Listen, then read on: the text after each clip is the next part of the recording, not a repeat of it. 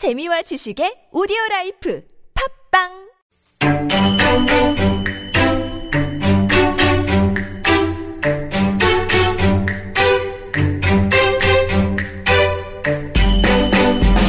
The weather's getting colder. My joints are getting stiffer. Your body's not as brilliant as it used to be. I think I may need some medical tidbits.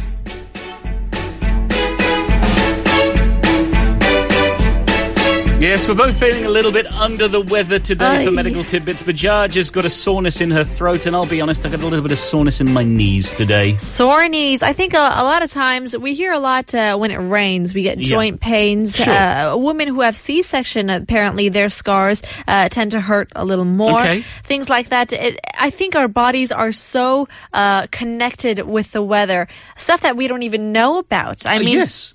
As the temperature slowly starts to drop, maybe our ankles, lower back, the joints, they kind of blow up. It pulls, you know what I'm talking about? They flare up. And you feel it in your bones before it rains. It's not just an old wives' tale. I'm talking about your joint pain actually predicts the weather changes. Well, it's difficult to say whether that is necessarily true. You know, there's not a lot of research as to what goes on, and rheumatologists and doctors will disagree when it comes to aching joints predicting the weather. However, it has to be said that a lot of people do feel it. Sure. You know, and it may just be anecdotal, but there is something about it. And some studies have shown that when there's a change in air pressure, that can cause tissue surrounding the joints to expand, putting pressure on them and causing pain. And that happens just before bad weather sets in.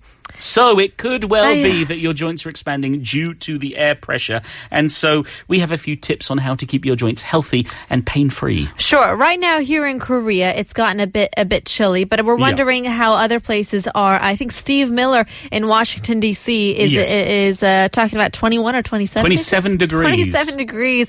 Travis, wondering how you guys are doing wherever you are. Jack Phillips says he's from the United States. Tell us how the weather is wherever you are. It's cold. It's colder here. And so... not in Washington, D.C. Yeah, all right. But here in Korea, if you want to keep your joints feeling good, feeling fine, one of the things you can do as the weather gets colder is to keep moving. That's the thing. To stay in motion is the golden rule of joint health, because the more you move, the less stiffness you will feel. So if you're like us and you have to sit down for a few hours a day, maybe you find a time to stand up, to walk around, to stretch, to take a break, and remind yourself that motion is lotion. Keep your joints lubricated through movement. But here's an important tip before you start moving around. Don't stretch before exercise. Yeah, you got to be careful. Many people would think that you stretch, then you exercise, but in fact, it's the other way round. Right. You do warm-ups and then you do warm-downs. I think those are quite important as well. The flexibility helps you move a lot better for sure. So you want to try to stretch daily or at least 3 times a week, but don't do it when your muscles are cold. No. Then there's a better chance that you'll rip them or tear them, and then you're sore and you can't do it the next day and you give up and then you become fat. Yeah, well, maybe not quite that, but you do move around first. So, like, take a short walk, or just move your body around before you start properly stretching, and then you can loosen up your joints, your ligaments, and your tendons. And well, talking of getting fat, Bajaj, there is a good way to help your joints, and that is to lose some weight.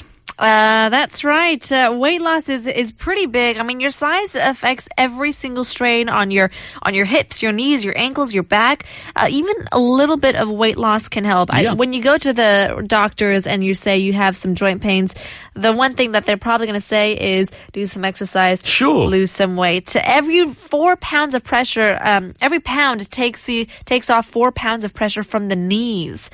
That's quite a lot. It is, but the other thing that you can do is actually strengthen the muscles around your joints. So if you're having knee pain, strengthen your knee muscles. You know, you can do leg lifts, you can do other exercises. They're going to strengthen your thighs, strengthen your calves, and give your knees a little more support. Sure. And the other thing you can do is eat more fish.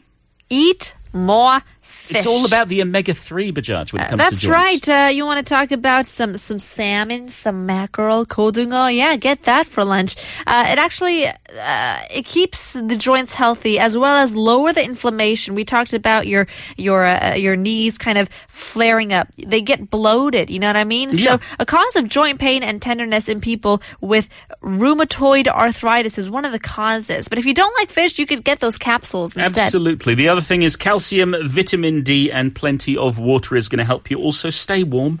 And if you are suffering from pain, you can chill it with a little bit of ice, and hopefully your joints will feel better this winter. Don't forget to drink water, okay? Always drink water. Always. And especially since the microdusts are coming in, you want some warm water to clear your throat. It gets a bit scratchy, and because the weather's going to get drier and drier. I'm already stocking up on my lip balm. Okay, drink more water, Bajaj. It's the end of part 3. Here's Moby with Body Rock.